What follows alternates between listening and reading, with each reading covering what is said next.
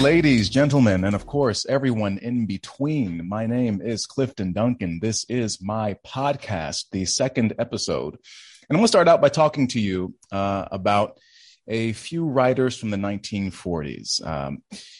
Before I introduce my guest, who was very, very, very fantastic.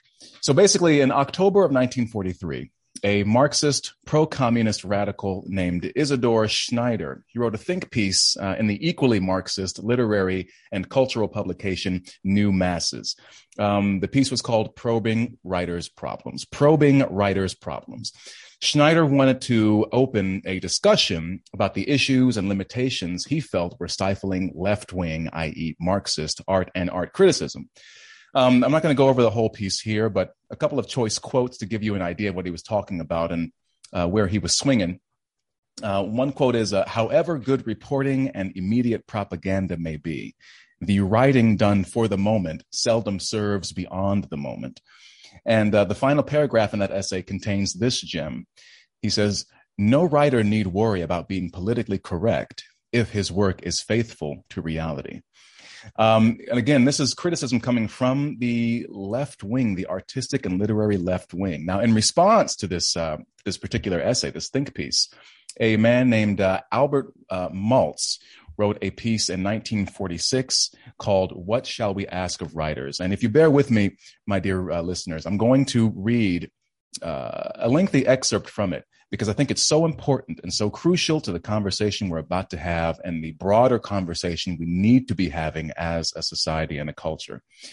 So Maltz writes, it has been my conclusion for some time that much of left-wing artistic activity, both creative and critical, has been restricted, narrowed, turned away from life, sometimes made sterile, because the atmosphere and thinking of the literary left wing has been based upon a shallow approach. Let me add, he backpedals, let me add that the left wing has also offered a number of vital intellectual assets to the writer, such as its insistence that important writing cannot be socially idle, that it must be humane in content, etc., etc. But right now, it is essential to discuss where things have gone wrong, why and how. So Maltz continues, left-wing writers have been confused, yes, but why? The answer, I believe, is this. Most writers on the left have been confused. The conflict of conscience, this is what Schneider was writing about. The conflict of conscience that Maltz writes, resulting in wasted writing or bad art, again, in response to claims that Schneider made, has been induced in the writer by the intellectual atmosphere of the left wing. The errors of individual writers or critics largely flow from a central source, I believe. The source is the vulgarization of the theory of art which lies behind left-wing thinking. Namely, art is a weapon. So Maltz goes on to say, as interpreted in practice for the last 15 years of the left wing in America, it has become a hard rock of narrow thinking. The total concept, art as a weapon, has been viewed as though it consisted of only one word, weapon. The nature of art, how art may best be a weapon and how it may not be, has been slurred over. I've come to believe that the accepted understanding of art as a weapon is not a useful guide, but a straitjacket. In order to write at all, it has long since become necessary for me to repudiate it and abandon it. Whatever its original stimulating utility in the late 20s or the early 30s, this doctrine, art as a weapon, over the years, in day-to-day wear and tear, was converted from a profound, analytic, historical insight into a vulgar slogan, art should be a weapon. This, in turn, was even more narrowly interpreted into the following. Art should be a weapon as a leaflet is a weapon. Finally, in practice, it's been understood to mean that unless art is a weapon like a leaflet, serving immediate political ends, necessities, and programs, it is worthless or escapist or vicious. The result of this abuse and misuse of the concept upon the critic's apparatus of approach has been, it must be disastrous. From it flows all of the constrictions and, we must be honest, stupidities too often found. I mean, these are not my words, as Albert Maltz, 1946. The result of this abuse and misuse of a concept upon the critic's apparatus of approach has been and must be disastrous. From it flows all of the constrictions and, we must be honest, stupidities too often found in the earnest but narrow thinking and practice of the literary left wing in these past years. This has been inevitable. First of all, and we're almost done. First of all, under the domination of this vulgarized approach, creative works are judged primarily by their formal ideology. What else can happen if art is a weapon, as a leaflet is a weapon? If a work, however thin or inept as a piece of literary fabric, expresses ideas that seem to fit the correct political tactics of the time, it's a foregone conclusion that it will be reviewed warmly, if not enthusiastically. But if the work, no matter how rich in human insight, character portrayal, and imagination, seems to imply quote unquote wrong political conclusions, then it will be indicted, severely mauled, or beheaded, as the case may be. And on that note, those are Albert Monz's words from 1946. And my guest today is a Cuban-American writer and artist, the horribly unattractive Salomé Siboney. She's known for her distinct style of truth-telling, melding philosophy and psychology to diagnose modern issues. Salomé, whose name lacks poetry completely, has written for Ario magazine, writes the cult favorite newsletter Weird and Good, and examines film as modern mythology on her podcast, The Silver Eye Society. She firmly believes that existential dread is an art. You can find her on Twitter and Instagram at Salomé Siboney. I certainly hope I pronounced that correctly. Salomé, how are you, my grossly, grossly hideous friend? Thank you for that wonderful introduction. I really appreciate it. And no, you did justice to my name. Thank you for that. I'm good. I'm really excited to be here and to speak about this article in particular, because when you sent it to me and I finally got around to reading it, I was so glad that I did, because it's one of those things that reminds you the problems that we think are unique to today are actually ancient human problems with roots that go far deeper than our own lives. Totally. And I mean, in these works, these writers, they're writing 75 years ago. And I know that one of the things that I have been really, I won't say disturbed by, maybe perturbed is a better word for it, is that, we talk about culture war this, culture war that. And normally when we do so, especially in this quote unquote alternative space, we're often talking about policy and ideology and economics and war and peace and all these kinds of things, which obviously are important. But I feel like one thing that is often grossly overlooked and never talked about is the kind of art that said culture that is at war is producing. And it's been very frustrating for me, partly for selfish reasons, because I, like you, am an artist. And I just feel like, okay, well, you can't complain about how bad the arts are, how uninspiring they may be, how quote unquote woke they may be, while you don't have any skin in the game, while you don't participate, while you don't try and contribute to understanding what it is that art is and what it does. And we were batting ideas back and forth on how to address this, because I'm in the same place as you. I'm well, maybe not in the same place. It seems that you've been piecing together these things for longer than I have. But all I can say right now is it feels like, and I felt this for years, that there is some sort of cultural malaise, cultural decline that is happening. And I don't know how to explain it. And we can get into some reasons why later, but I believe that you and I are pretty much simpatico on the idea that something is wrong. And we're not talking enough about art and artists and artistry. And I wonder if part of that is American culture. Part of that is, Camille Paglia once said that America is a very utilitarian culture. And so for that reason, it's one of the reasons that it doesn't see much value in the arts. But all we do about art and artists is we look down at them, we sneer at them, we complain about how bad they are, we complain about how too many, how our movies and television, how music has become too woke. But we don't really talk that much about it. And frankly, I feel it kind of pisses me off, to be honest about it, because this is important, and it goes to, I think it's a question of our national identity and who we are as a society, who we are as a culture, as a civilization. We still look back at the European Renaissance and the works that those produced, and we're like, wow, what kind of people could create a culture where a Shakespeare or a Marlowe or a Ben Jonson existed? Or, look at these Russian novelists and playwrights and composers and poets. and America has had its own writers, but it doesn't really have, I guess, maybe a unified, rich artistic tradition. And, I'm sure I'll be corrected on that. But the subject of my long-winded rant is that more and more people in this, whatever this alternative space is, you want to call it the IDW, whatever it is, there needs to be a cultural dark web, not a bunch of intellectuals and heady personalities talking about ideas. We need to be talking about stuff that gets past ideas, stuff that reaches beyond the intellect and into our hearts, into our guts. And that's one of the reasons that we're, quote unquote, we are losing so badly, because we've glossed over how important this is. So that's my rant. That's why I wanted to have you on today, because I feel like you write so powerfully about these issues and about freedom in particular and about the individual that basically I'm done. I'm going to let you talk for the next 2 hours and just let her rip. All right. Well, I mean, I completely agree with everything that you're saying. I also feel a bitterness in the towards the direction of our culture. And I think that we are not the only ones that sense that we're not getting the great art that America once did produce. That's something you can't debate. There are decades that are iconic culturally. And it seems to me that since the late 90s and onwards, that's when we started to see a change in art in the mainstream, at least.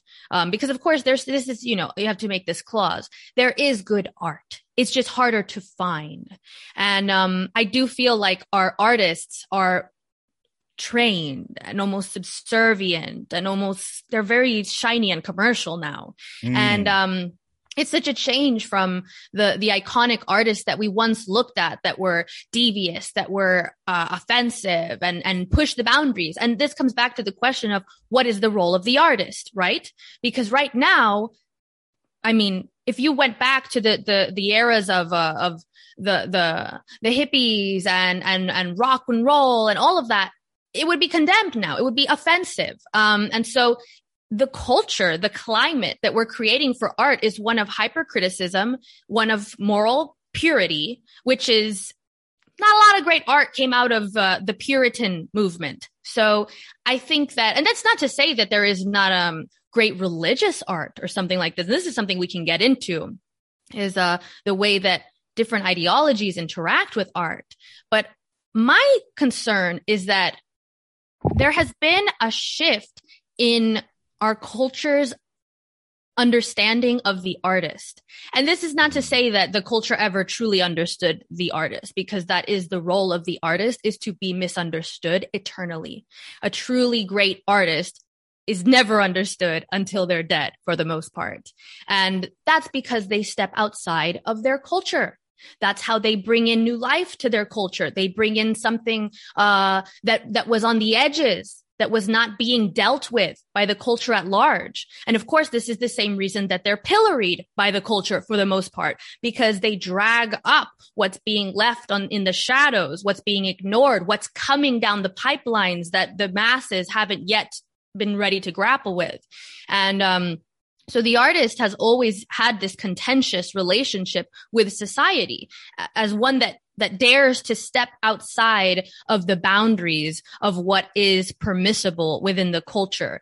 But that's what brings new life to a culture. And this is my fear now, is that we're getting to a place where our culture is becoming so oddly regressive, oddly puritanical and moralistic, that the very people who are supposed to be creating that culture are the ones that are now critiquing and stifling it. So you have the universities, the art students, the art critics, the awards ceremonies, and all of this that are moving away from the position of creator and curator towards a position of controller and even censor. And so if you have a situation where it's the very art students that are condemning wrongthink in art, well, where is the art coming from then? And this is, I do believe, to be not to be completely dark and pessimistic, I do believe there will be a cultural renaissance. Either that or we're ruined. There has to be.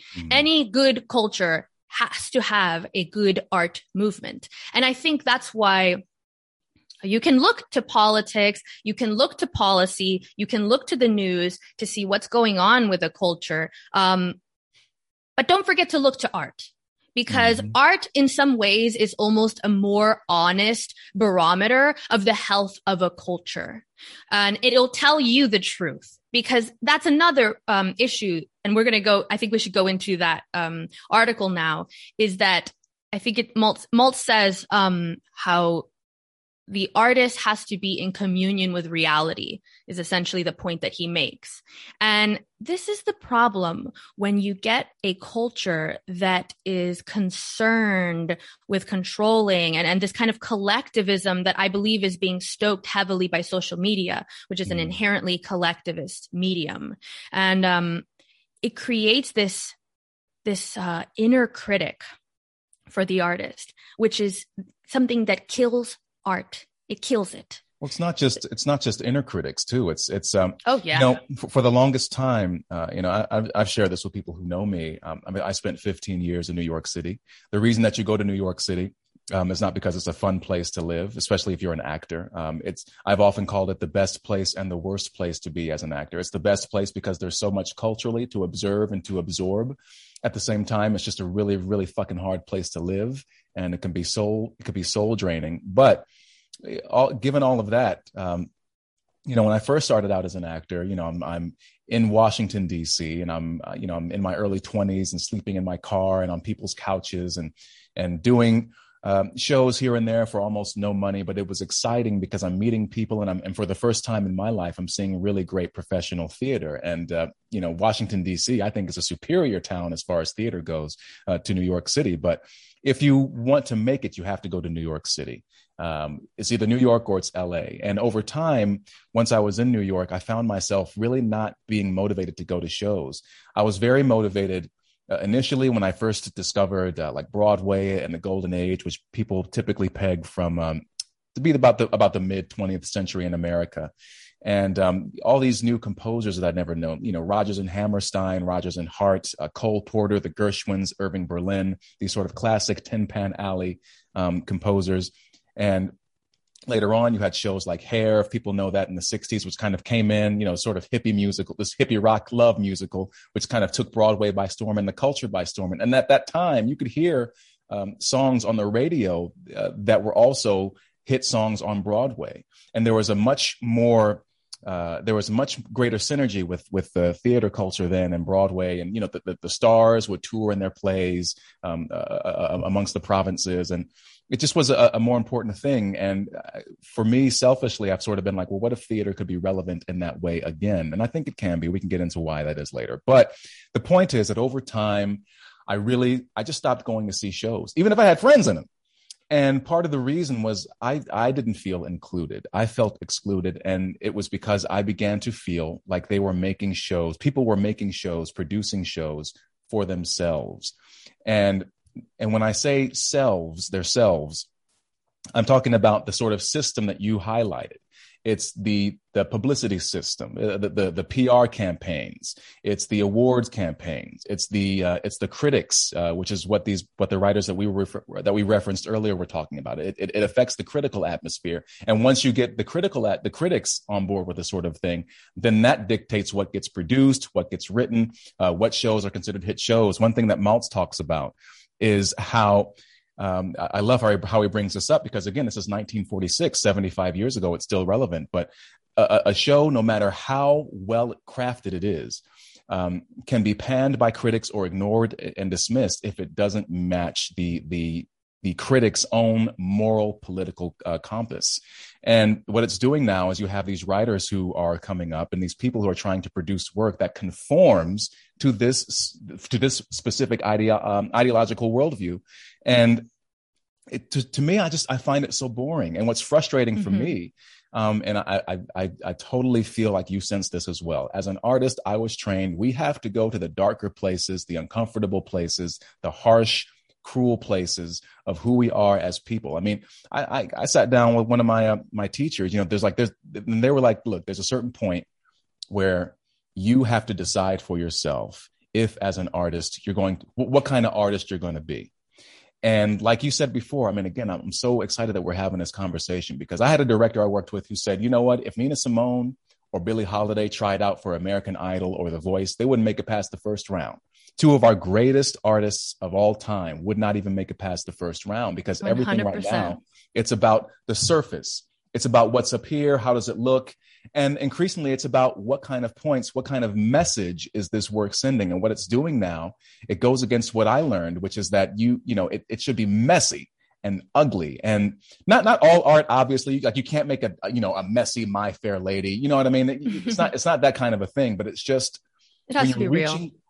It has to be real. And when you're reaching, and the reality is that human beings are complex and they're nasty. They can be dirty. They're capable of all kinds of things. But what's happening is now the culture the culture of people that's being called upon to produce these works that we absorb en masse is one of safety now. It's it's sanitized for the protection of an increasingly large number of people. And what people are finding is that no, this is sterile. This is exactly what boring. Like you said, it's what Schneider said. It's boring. It's sterile. There's nothing interesting about it. And people are feeling that even if they're not articulating it. They're saying, well, what happened to Star Wars? What happened to our comic books? What happened, what's about to happen to the Marvel universe? It's so if you try to say like, well, art and artists aren't important, then you're also saying that you're ready essentially for more and more of your favorite franchises being ruined. I mean, Indiana Jones, I heard some news about that the other day, that again, it's about what points people are making ideologically,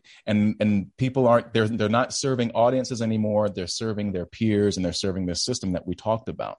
And like you said before, it's very stifling. It's very boring. I mean, when you're in a rehearsal room, and an example I love to use is Shakespeare's Macbeth.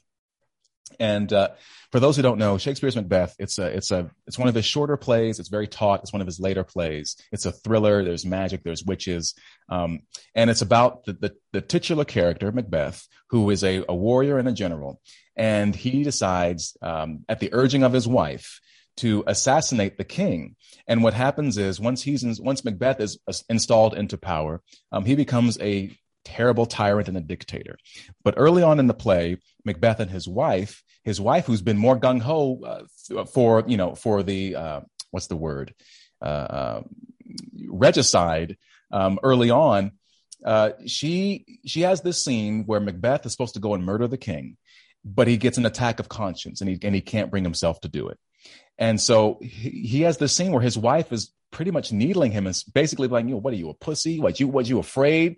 Because she had a monologue earlier on in the play was like, unsex me here. I wish I was a man. I would do this, that, and the third, yada, yada, yada. And I feel like the dynamic between the two Macbeths, you can't have a real, like, you can be in a rehearsal room and be like, yeah, well, I feel like as the man in this situation, this is reflective of so many conversations I've had in a relationship and dynamic between men and women, yada, yada, yada. But if you talk about the dynamics between men and women, you will get laughed out of the room or just shouted down by, these hardcore feminists who can't see anything negative about women, even though Shakespeare himself has written it into the play, right? She ends up killing herself later in the play because she can't deal with the consequences of what she has done.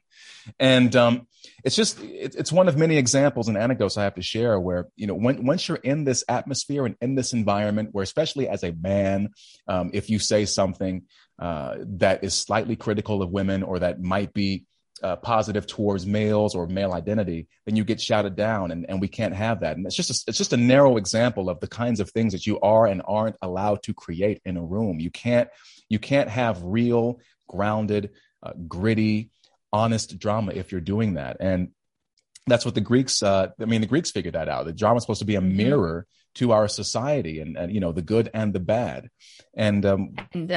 If I can cut you off really quick about the Greeks. I know I'm going on. I know I want to jump in. There's so many things that you're saying that are so important and so great. Go ahead. Here's the interesting thing. Here's the interesting thing about the Greeks though, is that, okay, so we are, to me, again, the art in a culture is indicative of the culture's health. And, the Greeks had this interesting idea that, the word catharsis. Mm-hmm. So the idea of catharsis is this kind of a relief, a climax. But if you trace it back to the origins of how it was used in regards to plays, the idea was that through experiencing these emotions or situations in art, you were relieved of them. You were kind of exercising your anger, your sadness, your resentment, your fear in a healthy, safe environment. So my fear here is what happens when that safe environment, because I'm sorry, enough with the ideas are dangerous, art is hurting people, then we can't just remove all our tendencies for aggression, for resentment, for discord. Those are part of the human experience. Mm-hmm. I mean, the tension between the sexes is ancient. Of course it would be. We're different. And that, of course, already is something that is offensive. Shut this podcast off. It was going so well, and you said something controversial that we all know. And you're going to get pulled. You're going to get pulled. Well, this has been a wonderful podcast, and it's been lovely meeting you, and have a nice day, everyone. Yep, that's it. And that is why our art is suffocating. It's because we can't even say something basic like this, that there are differences between the sexes that bring about discord. And that discord is where the art comes from. That's what the point of art is to dig into that. Can I jump in really quickly? Because I worked on a show. This was in New York. It's off-Broadway, major revival. And it was based on Prosper Mérimée Carmen, which is, I mean, if you've read it, if or not, I mean, you have to read it. It's 18th century. It was what the Bizet's opera Carmen was based on. There was a movie adaptation called Carmen Jones. There was a play that came from it. This is the play that we were doing. And I remember early on in this process, I was so excited because if you read that novel by Prosper Mérimée, there is such a great intermingling of sex and danger. And the story is told from the point of view of Don Jose, who was a military officer. And it's narrated from first person, but he's chronicling how he is losing his mind because he's so obsessed with this really exciting, really dangerous, and very, very sexy woman who stabs bitches in the face. Like, it's like scenes in the play. She's cutting X's in women's faces. You know what I'm saying? And so it's a brilliant character. It's a great story. It's a timeless story. And I was like, oh my God, I can't wait, because all the things are in this story. It's like, it's these men who fall in love with the wrong woman, and women who are able to like use their wear, so to speak, and get anything that they want. And just like, she is a hustler. I mean, it's just, there's so much. And then we were in rehearsal first week. And so the adaptation that Oscar Hammerstein did, he said it in 1947. It's an all-black cast. It's Carmen Jones. It's set in like World War II or whatever. And I tried to bring up the point gently in rehearsal that, well, one element I see in the script for this play is that there's a lot of tension between the male and female characters in this play. And maybe because it's the 40s and it's a wartime effort, we can maybe explore the ideas of men and women not having shared the same workspace for an extended period of time. And immediately one of the other women was like, nah, women been working at this point. I'm like, I'm not trying to make the fucking point that, women don't belong in the workplace, or that they shouldn't be in the workplace. I'm saying that, as people that are here trying to create a story and trying to infuse the stage with some kind of life and tension. That's one of and I feel like this, one of the cornerstones of drama is tension and conflict. We're trying to find what that is, because you have, like you said, men and women working together who are different beings, and they're trying to occupy the same space. And it's in the source material, how men and women get along, how, maybe we can use this to kind of find some heat underneath this story, what we're doing. But, I got shut down immediately, and I was just like, okay, well, if this is going to be,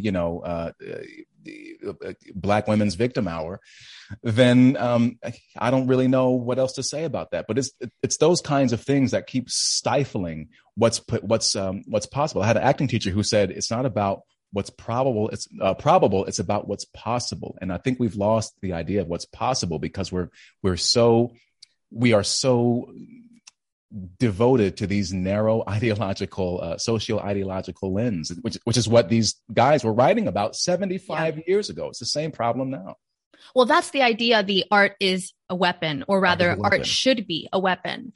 And this is a really interesting idea to me. That part of the essay or the article stuck out to me because I started to think, okay, well, if art should be a weapon, is it your weapon? Or is it a weapon that you're wielding for someone else's purposes? Because art can be a weapon by all means. But who is the one that's deciding the target of that weapon? Who tells you when to pull the trigger of that weapon? So my concern with this idea, that art has to do some kind of social good that is immediately obvious. First of all, this is insanely arrogant. To believe that you can control art in this method, that you're going to turn it into some type of vehicle for bringing about some exact social outcome you would like. That is that is the antithesis of art, to believe that you can mangle it and preform it to reach point B. The best art allows for spontaneity, allows for the unexpected, allows for the unknown, which is what the artist does. The artist goes out of the bounds of what we know, what we see, what we deal with on a day-to-day basis, and tries to find what it is that we're not seeing, what we're ignoring. That's what your question was in that rehearsal was, what's over here? And immediately, nope, we don't go there. That's the opposite of art. Is when you shut down that sense of, what about over here? What's this place over here that we're not sure about? Let's investigate this. The impulse to shut that down is the impulse to censor art. It is the same, because I do agree that art is a weapon. And that is why there is always so much debate about who's going to control that weapon. Wow. I mean, and it's funny listening to you because it brings me to the question, which is one you pose. So I'll throw you under the bus and let you try to answer it first. But, what is the role of art and artists in our society and in our culture right now? Or, I mean, now or ever? Because it seems to me, there's so much that you said that I totally respond to and resonate with, because that is how I was trained. We're supposed to live in the unknowns. We're supposed to go to those places that nobody else wants to go to. And the irony of it, at least in the entertainment industry, is that you have all these people calling themselves artists who say that we're going to buck the status quo. We're going to, challenge the authority, yada, yada, yada. But it's like, no, now you are the ones who are enforcing. You are the authority. You are the authority. You are the status quo. I'm sorry, but if McDonald's and Apple and Google are all saying the same shit that you're saying, and Disney, then you're not the revolutionary that you think you are. And so I guess it boils down to, well, what are we all doing here? This is the quest that I've been on. And at least as far as storytelling and art, and why some stories endure and why some don't. Why is it that I love the Marvel movies so much, the DC movies not so much? Why is it that years and decades later, Casablanca remains one of my favorite movies of all time? It's a Wonderful Life is a brilliant film. Why are we still performing Hamlet or King Lear hundreds of years after they were written? Why does the work of these Russian authors endure? And I'll go back to something you said at the beginning, because I feel like there is sort of a cutoff point as far as American art goes. I think of the great playwright August Wilson. I don't know if you're familiar with him, but one of the most celebrated Black playwrights in American history. And he died early in the aughts, and he wrote this amazing 10-play cycle. He called it his century cycle. And every play he wrote was set in a different decade in America, chronicling a snapshot of Black life at that time. And even though I disagree with many of August Wilson's politics, much of his politics, he still wrote these incredible, rich plays about ordinary people who are just trying to live their lives. But it's like after that point, like there's some people here and there that reach those kinds of heights, but it's not really quite the same. And I don't know what died. And I guess what I'm trying to find, and maybe you can help me out with this, is again, it goes back to that question of what is art and what is its purpose? Where does the artist go in a society like ours? Mm. Yeah, I also have that same sense that something died, and it is a visceral sense. And I think in some ways the stench is becoming clear at this point that something's rotting. I mean, I think if I had to be blunt, I think that we've lost completely the understanding of what an artist even is. We've confused art with entertainment. And this is a controversial idea because especially if you bring it to the art students of today, they will tell you that anything is art. Okay. And this is a theory. Let me be emphatic with that, because I think a lot of these things, we pick up these ideas and we run with them like they're facts. Well, fine. You can have your postmodern ideas. They are theories. And maybe your theories work, maybe they don't. That's the point of a theory in this context. And so the idea that anything is art, I have friends that go through MFA programs and they come out with such a misunderstanding of art. And I almost went to school for art. I'm glad I didn't, because luckily I'm of an age that I would have been already kind of rebellious against these ideas. Had I been younger and already kind of steeped in these ideas about what is art, art criticism, I mean, pretty much I work with artists in a writing capacity, and when I see what they're being asked to do with art, it does make me suspicious, because a lot of it is this idea of critical analysis of art. And there's a problem with that, because sometimes it's so devoid of understanding the art itself. Everything becomes this mode of breaking it down. And I think that we see that in our culture now, which is why people have so much trouble allowing the artist to be, because everything becomes something that we must deconstruct to understand its purpose or its role. And a lot of the time, art evades that. Art is not academic. It can be. Of course, you can go to school and learn techniques, but I think that there's a danger in divorcing art from its very primal, almost, I would say almost pagan, almost kind of mystical roots. There is something inherently unknown about art. We don't understand it fully. That's why it's so magical to people, that a book or a song or a film can make you feel such strange things, make you feel alive, make you want to reach out and call someone that you haven't spoken to in months. You know, that's hard to understand what that truly really is. Now, I mean, I love to deconstruct art. That's what I do on my podcast. So the Silver Eye Society, we take film and, we look for these larger elements in it. So recently we did Fight Club, which I thought was very interesting, because Fight Club is about right on the border to me of where American art started to take a little bit of a decline. And I believe Fight Club is 1999.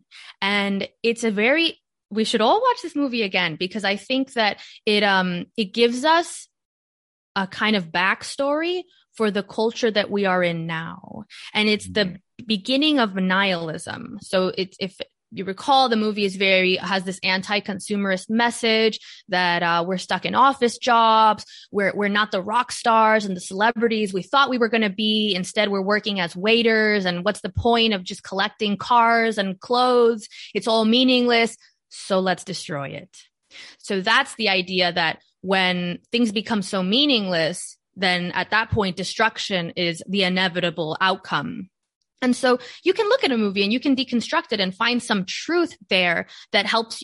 And this is why movies last so long, and film and art in general, because we are still human. The human that was 1,000 years ago still deals with the fear and the love and the anger that a human today deals with.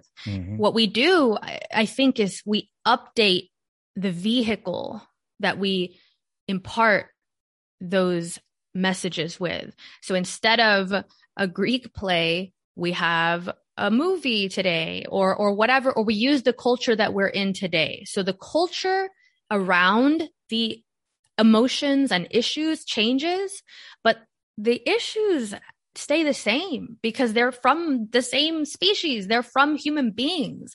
And so that's why I think if you tell the truth in art, rather than trying to express the idea du jour, which is going to change inevitably, that's what makes art lasting. That's what makes it resonate, because unbeknownst to you, just being truthful in what you try to express, you tap into something that spans thousands and thousands of years. It is something true to the human experience. And so there's something else that you said that I'm forgetting though. I wanted to, the role of artists in the culture.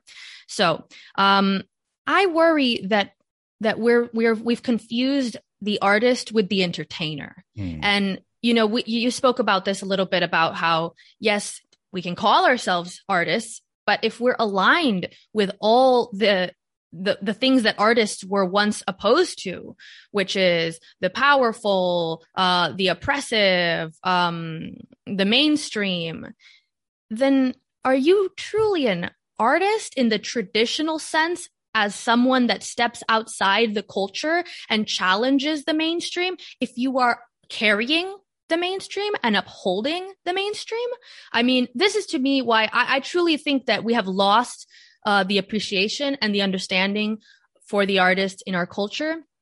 And the idea that an artist should anything is already flawed. That's not what artists do. They don't should anything. They do what they do. That's their role. And we leave them alone to do that. We don't, you always see this happen when an artist gets bigger, when they get really popular and they sign some expensive deal or something. Their work changes just a little bit sometimes. And there's something different about it. And, people would always say, oh, they sold out or whatever it is. But it's the too many chefs in the kitchen problem. Is once you have an artist that was only communing with themselves and whatever that, the Greeks would call it the muses, whatever that internal impulse is that lures them in one direction to express that. Once you start adding factors into that, which is what should the artist say? What will be popular? What is good? That's each of that that's a cut upon the connection with the artist and the muse. And I think that the more we put burdens upon what artists should be, the more we're going to kill art. Because of course, you take it to the extreme and you get to some type of fundamentalist society where art is completely controlled. And what does it become then? It becomes propaganda. And that is an interesting question also to debate, is that the line between art and propaganda today. Because if you start out with your art and you have a set of goals in line, which is, I want people to believe this thing. I want to indicate this message. Well, you're getting into the territory of propaganda, in my opinion, because the best art is organic. It is spontaneous. It is free. And so when we try to harness art and the artist to become the servant of some kind of ideology or goals that we have for it, I think it's almost like it rebels against that. Art inherently rebels against the idea that you singular human are so powerful that you can wield it in some way so easily. I think this is why the idea of the muses is such an apt understanding of art. It's that you're a conduit, and art is something larger than you that comes through you to express something larger than you as well. There's quite a bit that you said there, and I jotted some things down. One, I will say that I take umbrage and offense to one thing that you said, which is about these people in these MFA programs. I was one of those, but I probably should not have gone. I mean, I totally, because one of the criticisms that is often levied against me, or at least was as an actor, is that I tend to live in my head a lot. And in these programs, it was a 3-year program, and they threw a lot at you. And you're a young, plucky 20-something, and you want to get everything right. You want to apply all the things that you know. And what it does is that it does a number on your Michael Chekhov, who is the nephew of the great Russian playwright Anton Chekhov, he would talk about the creative persona of an artist. And he was totally about, the individual and finding one's, tapping into one's imagination. Whereas Stanislavski, who is the Russian director, writer, actor, who is widely credited with inventing or coining what we now call the method, although a lot of his work has been misinterpreted, unfortunately.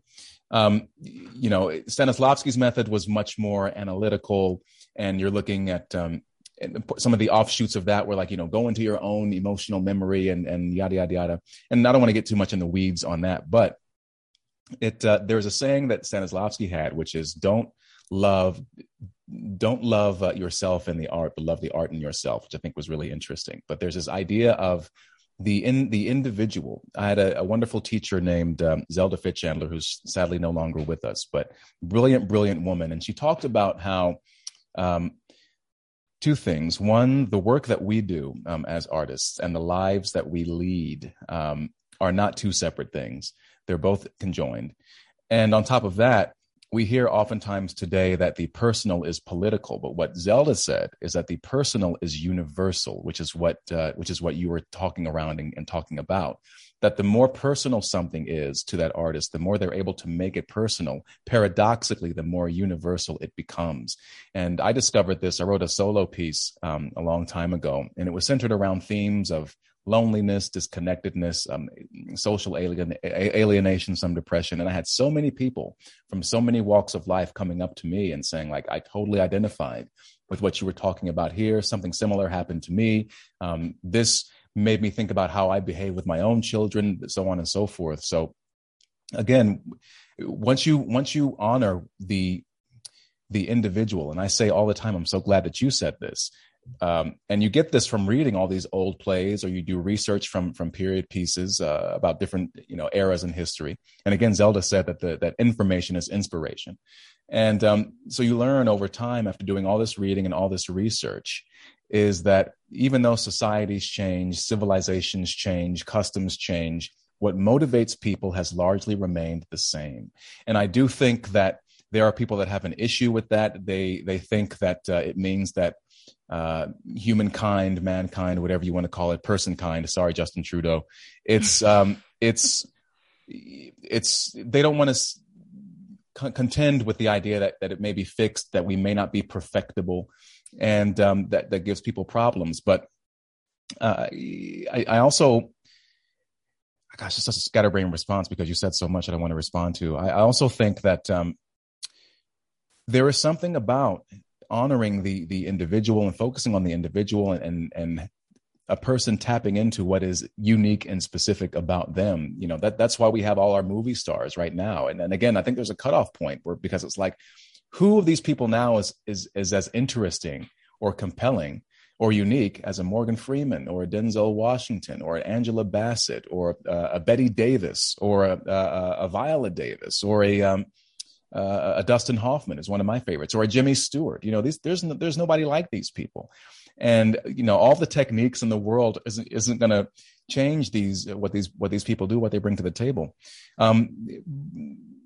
I'm going down a list of things that you said, and I hope this isn't too scatterbrained for people, but I'm just so excited about that I'm having this conversation publicly. I will say that there is an element of, art and artists who say, like, we have to challenge everything and sort of, we're talking about the muck and the dirtiness and the ugliness and all that stuff. But there is something about, and the British conservative Roger Scruton, the late Roger Scruton, talked about these kinds of things, but the importance of beauty and talking about art for art's sake. And so it's like, well, maybe does art always have to have some kind of a purpose? Does it have to always be challenging things? Can a pretty piece of music just be a pretty piece of music? Can a pretty painting just be a pretty painting? My argument is like, yes, it can. Yes, it can just be escapist in a way. It can be something that is a diversion if it's beautiful, because I think what it does is when you see beautiful things, when you respond to things, and beauty could be me looking at a pointillist painting from, what's his name, Seurat. It could be me looking at the brushstrokes of Van Gogh, but it could also be me hearing, some really stupid, ignorant trap song or whatever, and being like, yo, I got to get out and just get going. Like, it's whatever that feeling is. It's whatever that feeling is when I hear Whitney Houston, sing whatever it is that she's singing. I don't feel that when I hear Mariah Carey sing, but I do hear it when Whitney Houston sings, because Whitney Houston was an artist who could tell a story, and she was tapping into something else. And it's and she was a wild one too. And it's important to set that aside, to put that out. There's something in the artist that you can't control. When they're really good, they are they're gonna rub you wrong sometimes. They're gonna be rough around the edges sometimes. Be a little rough. That's right. A couple of things I wanted to get at really quickly, and then one thing I really wanted to ask you, because it takes it beyond the realm of the art, and art is intangible. And I think one of my beefs with more conservative minded people, I have a friend who said, that art doesn't produce anything. And we're not producing, cars or, paper or computers. You can't really quantify what it is that we do. But I think back to, this was over 10 years ago, and I just got out of drama school. It was a recession. It was really bad. And a week before my birthday, I got dumped pretty horribly, pretty spectacularly. And back when Netflix was sending out DVDs, I had this movie called Forgetting Sarah Marshall with Jason Segel and Kristen Bell and Russell Brand. Very, very funny performance in it. And I wore that DVD out. It got me through a very, very hard time, because it's a silly movie, it's Jason Segel, and, but it got me through because it inspired me to, move beyond my suffering and pain. And it helped me laugh at it, because there's many scenes in that film where it derives great pleasure. The film derives pleasure out of the main character's suffering. Comedy, insider baseball here, but comedy is often referred to as tragedy plus timing. But it helped inspire. It just got me through a really, really rough time in my life. And art can do those kinds of things. And it lifts it beyond the realm of logic or rationality or reason. It makes me think about what Hamlet said to Horatio early on in the play. Now, Hamlet, if you read the play, he's a very, very brainy character. His wit is unparalleled. He's so smart. He's so fast. He's so eloquent. And his brain just works on all cylinders. And he's in school at the time, and he's talking to his best friend Horatio, who was studying to be a philosopher. And Hamlet has just seen a ghost who looks like his father. And in my interpretation of the role, if I were playing it, I would say, like, this has totally changed Hamlet, the trajectory of Hamlet's life. This is a man who lived up here for his life. He lived in his head, but now he's seeing a contact from the spirit realm. And he tells his friend, there is more in heaven and earth, Horatio, than is dreamt of in your philosophy. And to me, that's where art resides. It's in this weird spirit realm. It's not quite religious, although we might get to that later. But there's a power behind it that I don't quite know how to quantify. But I want to put all that on hold. We'll get to that later, because I want to ask you, you're talking a lot about freedom and the individual, and we're talking around authoritarian ideologies and systems. And this is what Isidore Schneider and Albert Maltz were talking about. These were both devout Marxists from the left who were talking about what can our artists do and what function do they serve. Now, you are Cuban, and you've written very powerfully. There's a piece that we were talking about called If You Watch Freedom Die. And I'm just curious, from your perspective, how much of that upbringing, how much of your familiarity with communism, with the things going on in Cuba and Cuban history have to do, how have they shaped those worldviews, and why you're so vehemently, I guess, pro-individual and like me, I don't have that background, but I'm also seeing, like, something is really wrong here, and it's conformist, and it's authoritarian, and something was weird about that. But how has your background shaped where you've arrived at your opinions today? I'm very curious about that. Yes. My mother fled Cuba when she was in her teens, I believe. And her stories living in Cuba, and this was a time when the the regime was more repressive. There's internet now, so it's a little bit more free in a sense, but not really. It's just that now Cubans have a window into what they lack, which may be a contributing factor in the growing unrest there, because once the bird sees what's outside, what it's like to be outside the cage, it's hard to keep that bird in the cage. It's easy to keep an animal subservient when it doesn't know what else to want. And so the last time I was there, I visited with family, and they're around my age, the kids at least.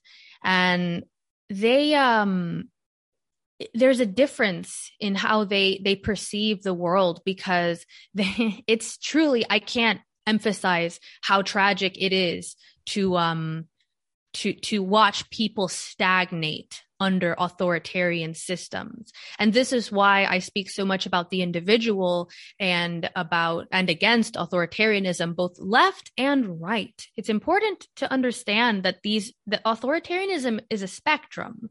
And on the far right, it's fascism. On the far left, it's communism. I think there's somehow some strange like finagling that goes on to let communism and the left escape the fact that once you go too far, you become authoritarian. And well, that's because they were all doing it wrong, Salome.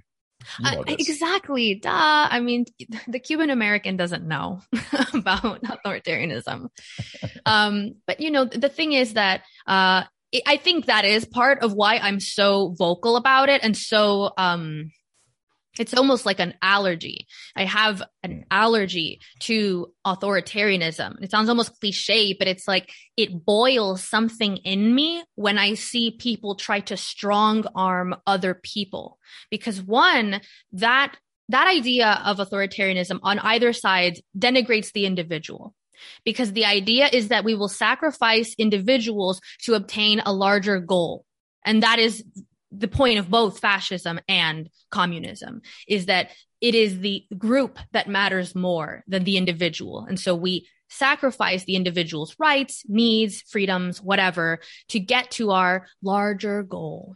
And so it truly, individualism, and by extension, art, is one of the greatest defenses against authoritarianism. And it's a barometer. This is why I come back to this idea that you can check a culture's health by checking the health of its art. And when art starts to become more this idea that it should be used for some greater purpose that is defined by some larger group, we are getting into the realm of authoritarianism. And I know it can sound alarmist to say something like that, but I mean, it's important to understand that the art that we make is inherently individualistic. That's what makes it good. No one wants to see your version of a Pollock. No one wants to see your version of a Kubrick movie. It's what you make that is going to be true art, because only you can make it. And so this is the link between individuality and art. And so I think, there's so much, I don't know where to go. Okay, so seeing the way that Cuba represses its people, I mean, it gives you a context for what you're living in, so I can get up and have a really bad day, but it's never going to be as bad as someone that's living in a country where their decisions are made for them. What they can consume is decided for them. What they can make is decided for them. What they can pursue is decided for them. These are freedoms that we take for granted on such a massive scale. And I see that kind of entitlement, that kind of naivety with the way we're starting to toy with art and decide what art should do, what art should not be allowed. It's a price you pay for freedom. You don't get to have a free society and then also only have made what you feel is good. That there's only one or the other. Either you're leading the authoritarian regime that decides what gets created, or you're tolerating the outcome of freedom, which is other people make things that you don't like. Mm. And so to me, the bargain there is very clear because I know what the other side of it looks like. I think that then this is the danger, right, of naive utopianism, is that we believe that we can have it all. We can have freedom to create. We can have great art, but we can also dictate and censor and tweak art to be just what we want and to make sure that the things that we don't like don't get made. It's not real. It's a complete fantasy, which is what utopianism is. And so I think that this is why I love art so much and why I love true artists. Entertainment is great. And this comes back to the idea of beauty, right? Now, I don't classify necessarily a beautiful painting as entertainment per se. You mentioned that it might be escapist, but I would even say that it doesn't even have to be escapist per se if something is beautiful just for the sake of being beautiful. Because when we look at a sunset, we don't say, well, this is a distraction. It's beautiful just for the sake of its beauty. It doesn't have to have meaning, though we can give it meaning. When I look at a flower and I say, this flower is so beautiful, I want to stare at it. I'm in awe of the intricate colors and the pattern. It doesn't have to mean anything. It wasn't that nature created it with some purpose of, I need it to do this. I mean, there are purposes obviously behind why things evolve, but we can still look at just the beauty of it. And that in and of itself has some power to it. I believe it was, I might mix it up. I think it was Plato that categorized art differently though, which I like. I wrote a short essay on art, the distinction between art and entertainment, because I think there's a problem, particularly in our culture, because art has become, or the arts industry rather, has become, it's like $1 billion industry.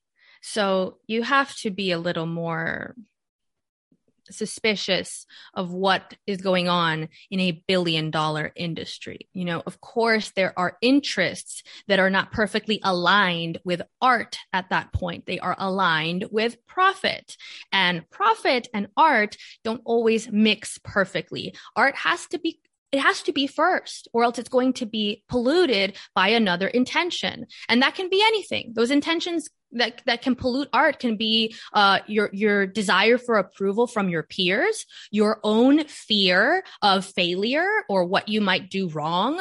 And it can also be the desire to have this accepted and lauded and successful. Those are choices. They're influences that manipulate our choices, and they may take precedence above the choices we make for art's sake. And so I think that's the one of the important things to really understand is the difference between entertainment and art. And I think you can see that, in our culture a lot, which is we celebrate certain kinds of art, right? And we love it, and it's great, and it's very popular. But it's kind of this shrinking circle of what is allowed to be popular or what is lauded. And you see it, and this is where I worry that it gets escapist. There is a room for beauty, and this is again the thing that Plato was saying, which is there's artifice, I believe is what he called it, which is there's this lower kind of art. And this is kind of the art that describes the world. Then there's true art, where he goes higher up now, which is art that gets closer to the true forms of existence, some deeper meaning. And I think this is something that art is designed to do, which is a kind of transcendence. And that's touching on that idea that there's something spiritual about art. There's something mystical, something unknown. And it's that ability of art to both transcend the self, transcend the individual by the individual creating something that then transcends them. I mean, if we think about great art, it transcends your life. I mean, I always, when I'm thinking of when I'm listening to a song, or I'm looking at a painting or something, and the artist has been dead for centuries, it amazes me that someone can time travel, transcend the limits of their own existence through art. So there's this inherent transcendence in art. But again, you have to it has to be let to be. I mean, it cannot be this tool that we weaponize for our own aims. I think there's a danger in that. And that's one of the things that I to come back to the role of authoritarianism and art, you see this idea in authoritarian art, which is propaganda. It's the idea that, yeah, sure, we can have art, but what is its purpose? And I think it's funny that your friend that's conservative says that art doesn't produce something, because it is a little bit of a conservative idea towards the farther right, which is the idea of it has to have a purpose, right? It has to have a utility. Well, this is what Camille Paglia was talking about. It's a very utilitarian sort of perspective, and what we're talking about right now. I mean, I will go back a little bit to talk about, because I know as a professional, I've never been much of a careerist. You know, and maybe one of the reasons that I didn't go as maybe far as people anticipated that I would is because, you know, I really apply myself to things that I truly believe in. But a lot of times you're just trying to get a job. And so when we're talking about the industry, the arts industry, as you were making the distinction, that's a whole different animal. It's one thing to create something or to work on something because it excites you and it stirs you and it moves you. But it's another thing entirely to be like, okay, well, I need insurance and I got to put food on the table and knock off these loans. But I feel like what we're talking about and what we're talking around, and again, you said so much there that I'd like to respond to. And it kind of goes back to what you were saying a little bit earlier about what we think art is or what the function of it is, and how I think a lot of what we take as art and people that run our arts industries and they are involved in our arts education and training, they come at it from this very sort of leftist, postmodern deconstructionist sort of worldview, which ultimately is very cynical and very hollow. And I think that the result of that is that now you have a bunch of artists who are themselves very cynical and very hollow. I remember, you know, when you're in our first year of grad school, we're going over this great poetry, you know, by Shakespeare and others, or we have to do the Greek messenger speech. You know, in every Greek play, there's this messenger who comes in and has like all this really shitty news and like a 2-page monologue, and then you never see the character again. And so you need an actor who can come in and can make that, which is really exposition, you know, but if it's done well, it's very artful, it's gorgeous, and make that alive and make that sing and give it size and stature and power. And what my teachers would say was that we are increasingly finding it difficult to find people who are able to extend beyond themselves, so to speak, and embody these huge words, these huge stakes, these huge circumstances. But also we see fewer people that are willing to go there, who are willing to become uncomfortable, to become messy, to really find something exciting and go beyond themselves. I mean, you know, and I've experienced this myself. And I think what it gets at, and I remember working on scenes, and there are times where, like, you know, you're bashing your head against the wall and nothing is working, and then something kind of clicks. And I remember, you know, feeling something kind of open up inside, and nothing that you've predicted happens. Your voice is unimpeded. You know, your emotions are flowing. You're alive and you're in the moment, and everything is crackling. And I guess what I'm getting at is what is that for? I think what we're talking about when we talk about art and its importance, and if you want to use that term, its function and what it can do, it's very, very difficult to quantify in terms that maybe some of our more conservative minded friends might understand. Because what we're talking about is something which is weird, because, you know, if a lot of them are Christians, for instance, you think they might understand more readily that there's a realm beyond the physical realm, a realm beyond our intellect, a realm beyond all that. And I think, so what I guess what I'm getting at is what we're kind of talking about and talking around, which is, what is that feeling when you see a sunset? It's not quite art, but there's something in you that says, oh, it's gorgeous. And, you know, there's pinks and blues and and oranges in the sky, and it's just a great serene moment, or you're looking at a great painting. I mean, I wrote a Substack about looking at this sculpture that's 500 years old and being moved to tears because of the sheer amount of vision, discipline, craft, skill, and dedication on display in this work that's affected me down the road. So the question is, what is that thing? What is that energy? What is that energy that's harnessed in great art that makes our hair stand on end in a suspenseful movie, that makes me cry at the end of It's a Wonderful Life?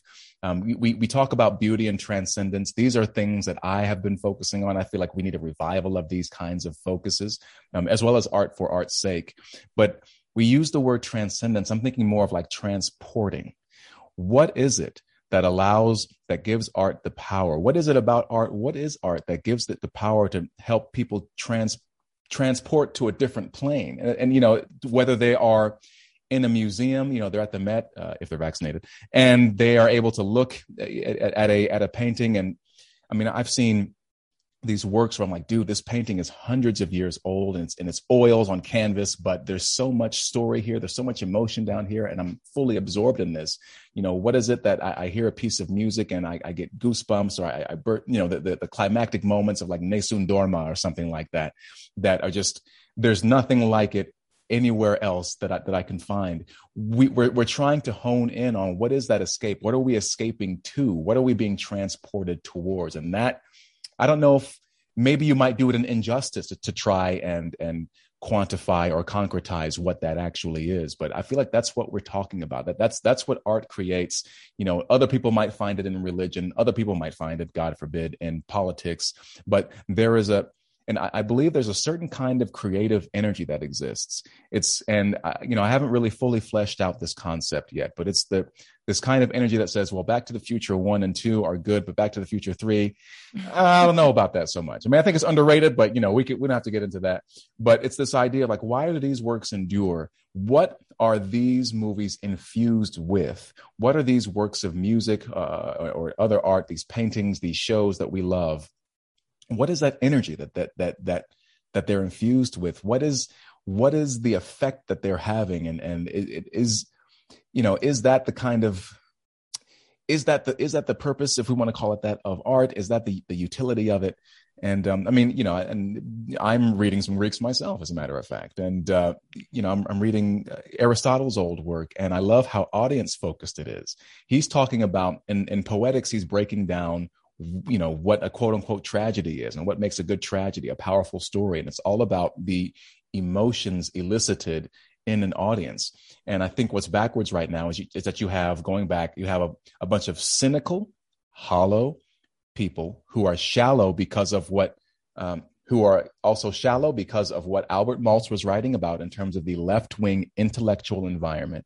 It is a cynical worldview because it's very deconstructionist, and that they're trying to find, you know, they're trying to break down what it is, and it's very nihilistic. But that is the ideology that's like sort of dominating everything. And maybe that's why the quote unquote magic that you were talking about is somehow missing. I'm not really making a specific point right now, but I'm sort of thinking out loud, you know, because now we're moving on into the realm of magic and spirituality and these kinds of things that art really, I guess, ideally could address, you know, the kinds of things that you can't get from reading, you know, some treatise or reading the op-ed page in the New York Times. You can't get from current events. You can't get from a bunch of people bitching on Twitter. It's this other realm. And this kind of leads into something that we were talking about, something I've been struggling with, particularly as an atheist. I've talked to other people about this, but it feels to me like there is this great spiritual malaise right now. And you know, I feel like the cat's kind of out of the bag. I know there are some people who are becoming more and more what they call God-pilled. I've been kind of stunned over the past few years to see people who even started out as atheists, pretty secularists, but now they're moving into the more religious realm. I don't think that that's going to be in the cards for me. But at the same time, I do observe that there is an energy, some kind of a force, some kind of spiritual bankruptcy that we're going through right now. That's the cause of a lot of the problems that we're seeing right now. And I guess the question is, you know, can art, and this is what we're trying to figure out, can art in an increasingly secular society, does art have a place? Can it maybe serve the same kind of function that religion once did? Is there something that we can do as artists, as creatives, as creative people to help, I don't take our country back, take our culture back, contribute in some way to kind of help? Because the stakes to me seem very, very high right now. And I feel like, I don't want to get too deep in the weeds on some of this stuff, but I mean, even with response to certain pandemics, our politics, there is something that is off, and a lot of us sense it. And I guess the question is, what role do artists play in serving as some kind of salve for whatever those wounds might be? I have no idea what that is. I mean, is there a spiritual component? Should we be leaning more into that? I don't know, Salome, you tell me, because I don't know. Well, I can give you actually a one-word answer to the feeling, the emotion, the experience that you were talking about art providing, and that's awe. It's awe. That's why art has this overlap with the spiritual and the religious, is because it can enact that same experience of awe, which is what? Something larger than us that is still of this world and actually makes you want to live. That's the beautiful part of awe, is that it makes you want to partake in life. When you look at a massive ocean, when you stand on the edge of a mountain, when you look at a centuries old painting that still hits you so deeply, you feel awe because there is something larger at play in that moment that you are part of yet. That's the thing. There's all these different factors that make up art. And so I like to, talk about art from an intellectual perspective, even though there is this aspect to art that is completely anti-intellectual. And that's why I'm in part suspicious, not entirely. I'm totally fine with, MFA programs. Don't get me wrong. But I just think that there needs to be room for understanding that there is something far more unknown and unknowable than what any academic theory can describe in art. And it's awe. If I can jump in real quickly. I think one of the reasons that I'm frustrated right now is because my MFA program in particular, we were very, very keen on, I had teachers who were like, I can't teach you anything. I'm just trying to get you to get out your own way. Mm-hmm. And it's out. My training background is about recognizing, for my audition, one of my future teachers pulled me aside and was like, basically, we see that you know the lines, but we're looking at the places where you don't know the lines, where where we, as an audience, we want to see what's in between the cracks there, what you've prepared, because that's where all the interesting stuff is. And you said that before yourself. And so with that kind of background, we're supposed to lean into what makes us uncomfortable. We're supposed to lean into what we don't know. The best acting is all spontaneous, and we live moment to moment. We don't know what's really going to happen next. That's what's so scary about it, especially as an actor. You don't know what's going to happen, especially if you're doing live theater. Anything could go wrong at any given night. That's where the nerves come from. It's not, I'm going to forget my lines. It's like, oh my God, we rehearsed this thing and we know where we start, we know where we end, but if you're working with really great people, how the fuck do we get there? And that's when you're really, really cooking, because you don't know what's going to happen. That's right. And that's what's exciting for an audience, because they don't know either. And so when I see these very, very narrowly prescribed parameters of what art is supposed to be, what's getting produced, what we're supposed to, what we as a society are supposed to absorb and internalize as the true art. It's totally antithetical to what I was taught, and I'm stunned that more people don't see that. Even people, there are award-winning actors right now who went to the same program I did, spouting the same bullshit, and I'm like, you have no excuse for that, because I know that you know better. I know you know better because we have the same background. I just don't, I don't get it. Mm-hmm.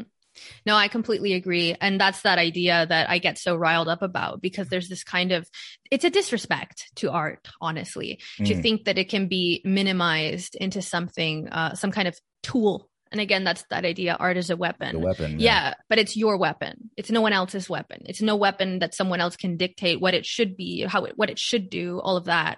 And, So, I mean, I think that we get away from what art can truly do, from that transcendence, from that experience of awe, when we get wrapped up in what art should be, these moral goals that we have for it.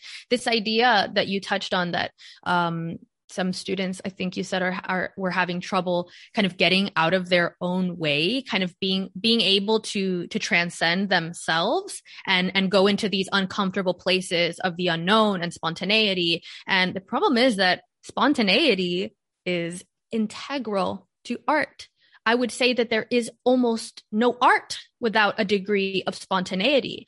But spontaneity is exactly what makes art such a scary thing for any type of authoritarian regime or controlling personality or network with many sponsors and advertisers that they have to keep pleased, is spontaneity, because we don't know what's going to come of it.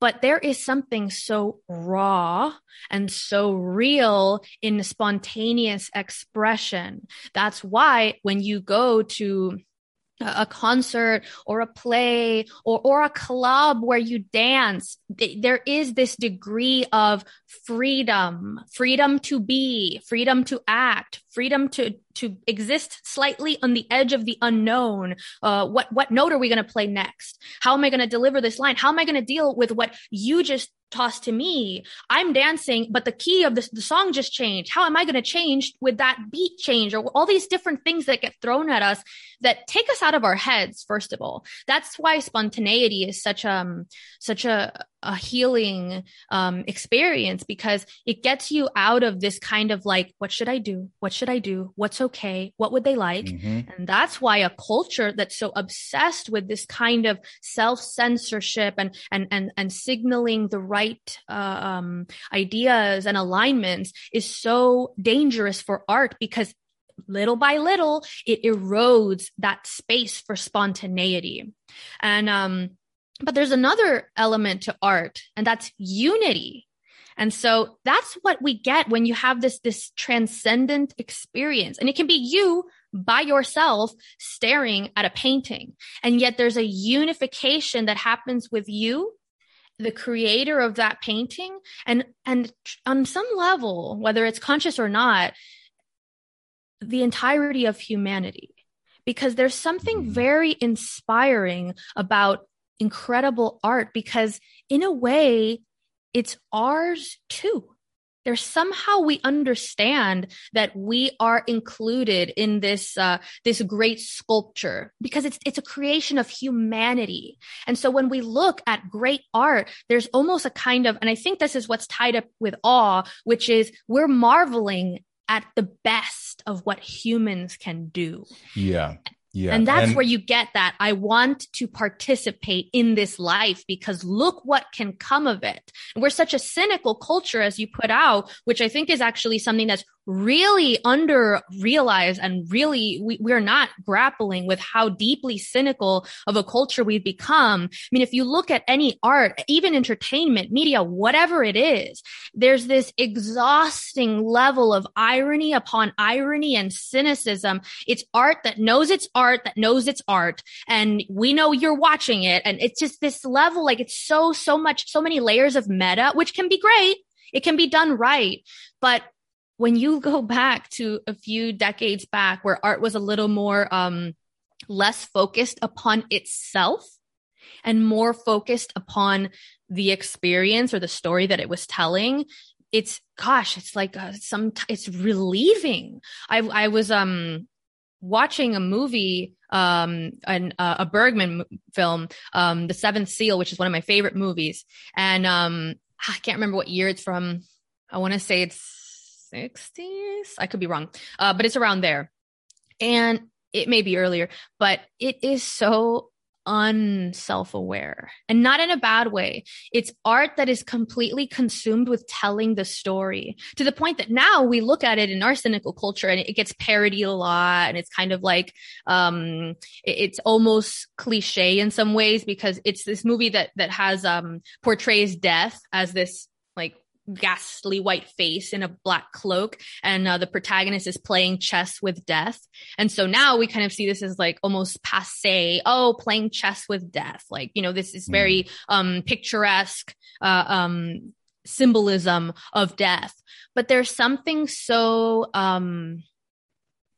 wholesome. And I don't mean it in the sense of like, oh, it's good. I mean it in that it's so lacking in cynicism. It's so vulnerable in its willingness to grapple with these ancient human fears like death. Mm-hmm. Now there's this deep cynicism that pervades all of art, not all of it, but a lot of art and entertainment. And I think that's exhausting. You're not going to get that sense of, I want to be alive. I love life. I love humanity that you get when you look at these really transcendent sculptures or these beautiful paintings, or even just music that has this great joy of creation. Because there's something there, right? Art is, everything else aside, art is creation.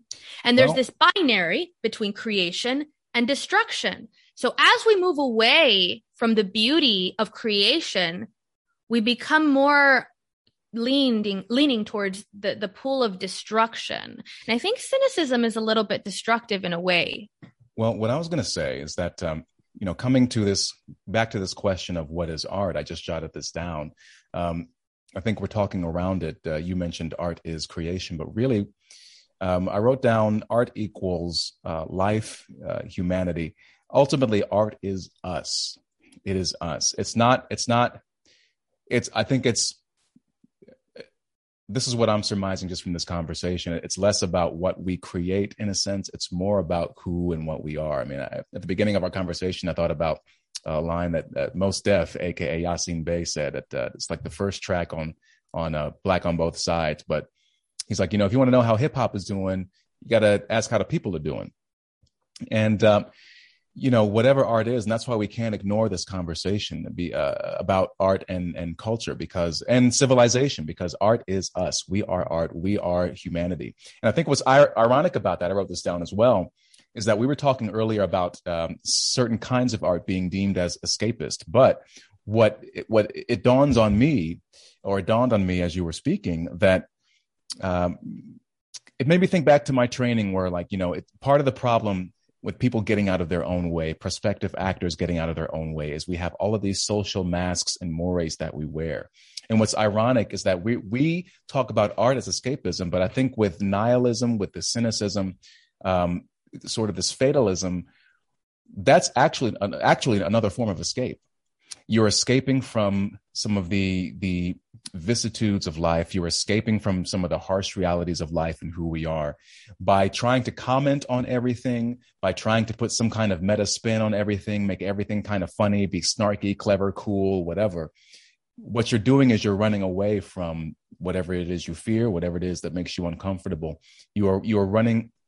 You yourself are trying to escape from the harsh reality of whatever it is, your mortality, your insecurities, your lack of attractiveness, your failures in life. It's all kinds of things that we don't want to talk about, but it's easier to tear something down. And I discovered this, makes me think about when I was about 10 years old. I don't know why I had this sort of thought, but it struck me, and I've always remembered it, is that choosing to be a happy individual requires a lot of courage, because there's so many factors in your life and in your existence that try to break that down. And I wonder if, now we talk about arts and art culture and arts industry being dominated by these people who are very cynical and very nihilistic and creating works that are equally so. That in a way, what they're really doing is they're escaping from themselves, ironically, even as they purport to be vehicles of the human experience. And if they are artists, and art is us, and art is life, and art is humanity, then if they're making this kind of art which seeks to destroy art, then they're really destroying themselves, and by extension, the rest of us. Think about it. Recently, there's been two very I guess, controversial or however, conversation sparking pieces of art, if you can call them that, in my opinion. So there was the Art Basel. You really support these, whatever you're about to talk about. Mm-hmm. I love these pieces of art.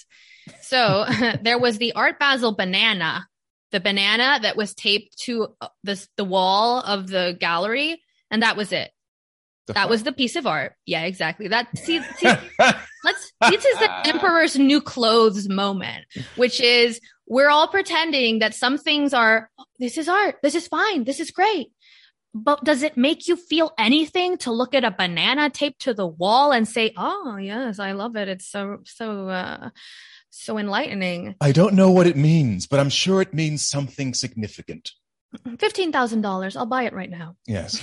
Like it's a banana. Yeah, and then better than that, I thought you couldn't top that, but of course, that's the game now, was I can't remember the artist's name, but I believe the art was an invisible sculpture, which is a joke. I mean, at this point, the art industry in that sense, like the more organized fine art industry, has become a parody of itself. This is the joke of art, which is all the black turtlenecks, standing around and being like, oh yes, it's so riveting. It's so deep. And it's just an empty platter. Well, on that note, there. On that note, I want to unveil to the world my invisible sculpture.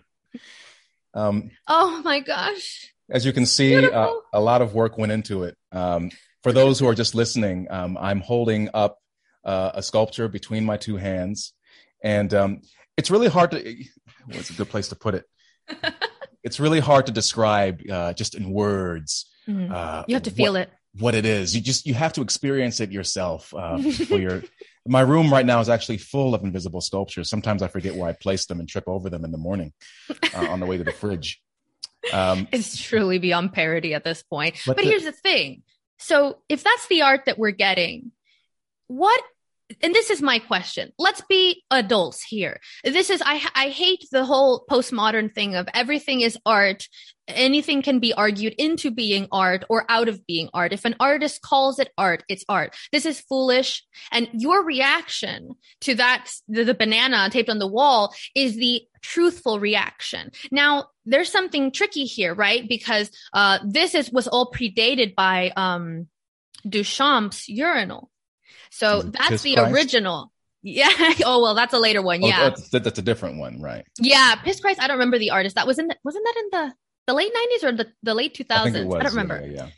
Duchamp was, I can't remember when he did the urinal.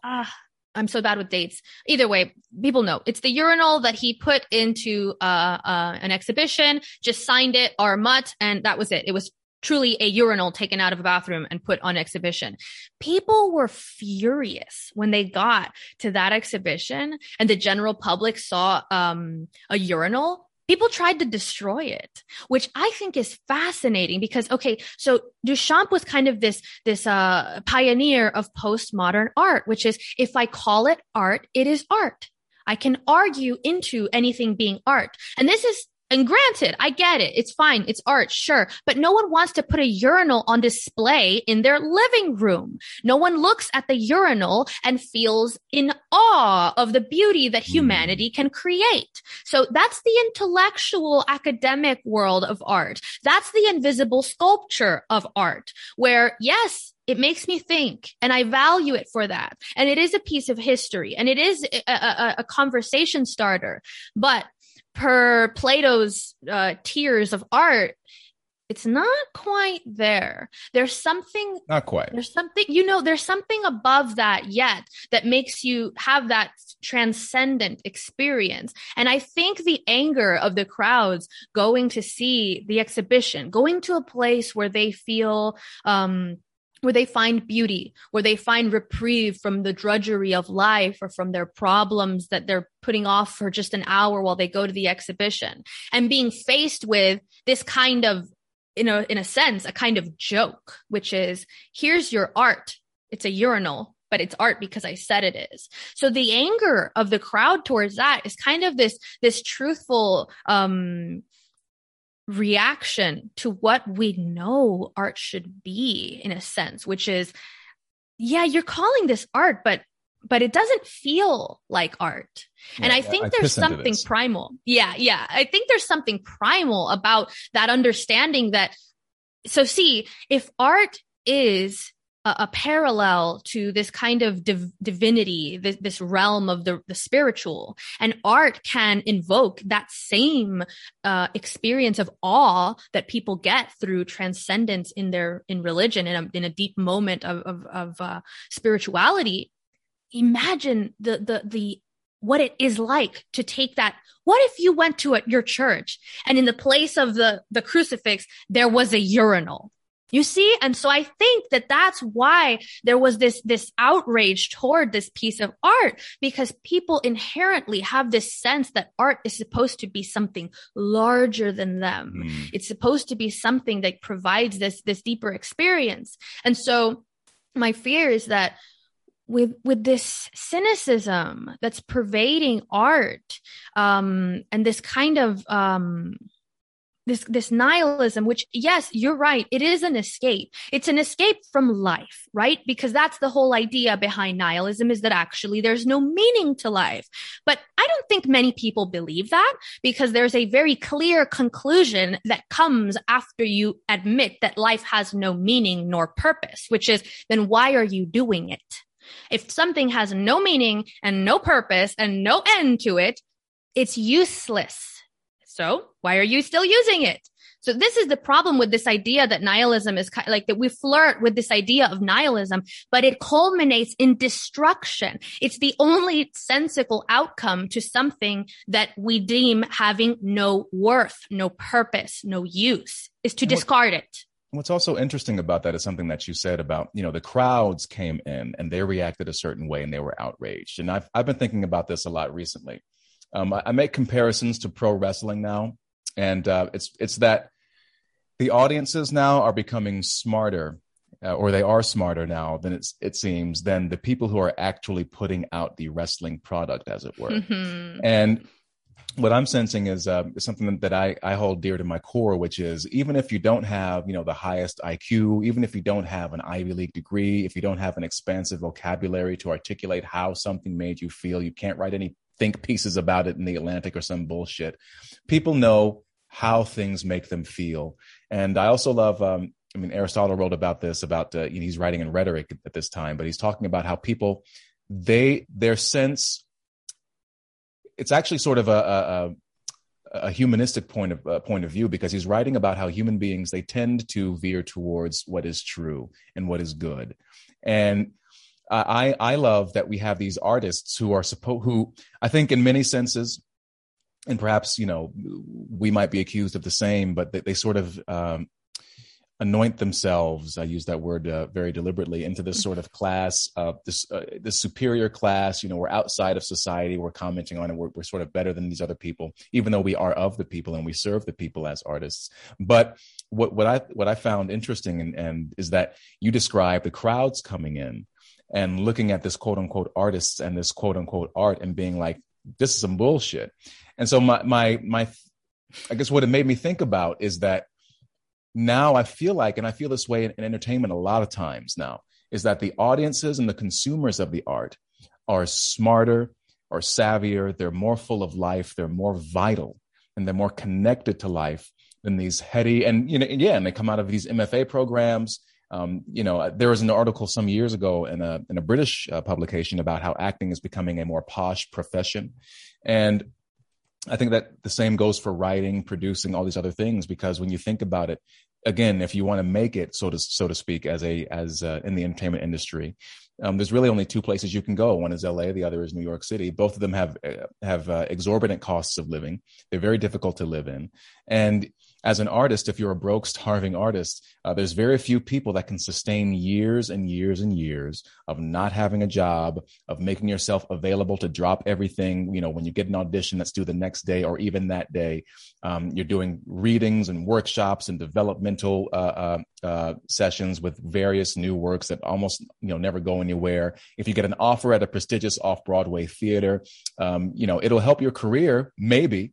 And it also will, that's 8 weeks of earning less money than you would make if you were on unemployment. What kind of people are able to sustain a life like that if they don't already have money, if they don't already come from privilege? And so what I'm getting at is that you have this cloistered class of people. I'll call them bourgeois. I'll call them elites. I know it's a 4-letter word now. It's kind of overused. But these are the people overwhelmingly that are producing the quote unquote art that we are expected to consume. And we as consumers, as regular people, average Joes, Janes, Jamals, and Salomes, are looking at this and being like, this is not landing with me. But the people who are producing it are saying, oh, well, there's something wrong with you. You don't like it? Exactly. Something wrong with you. And the analogy has been made about, it's as if you owned a restaurant and your food is garbage. And people keep telling you your food is garbage, but you're just saying, oh, something wrong with your mouth. Something wrong with your taste buds. Not me. Fix your tongue, nigga.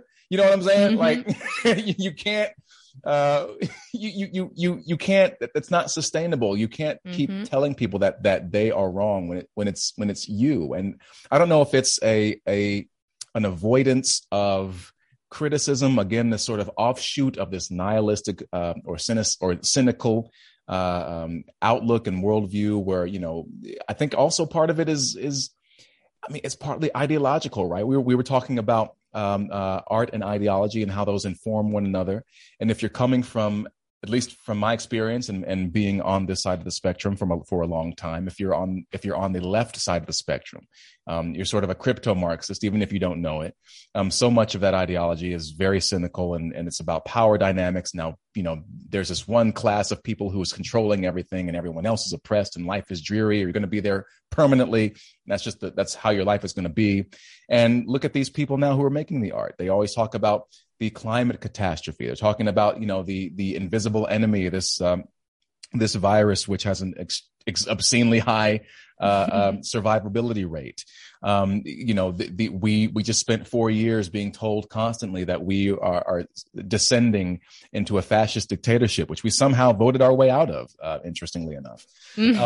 So it's people who are, and that's part of their worldview, isn't it? James Lindsay's written about this and among many, many others.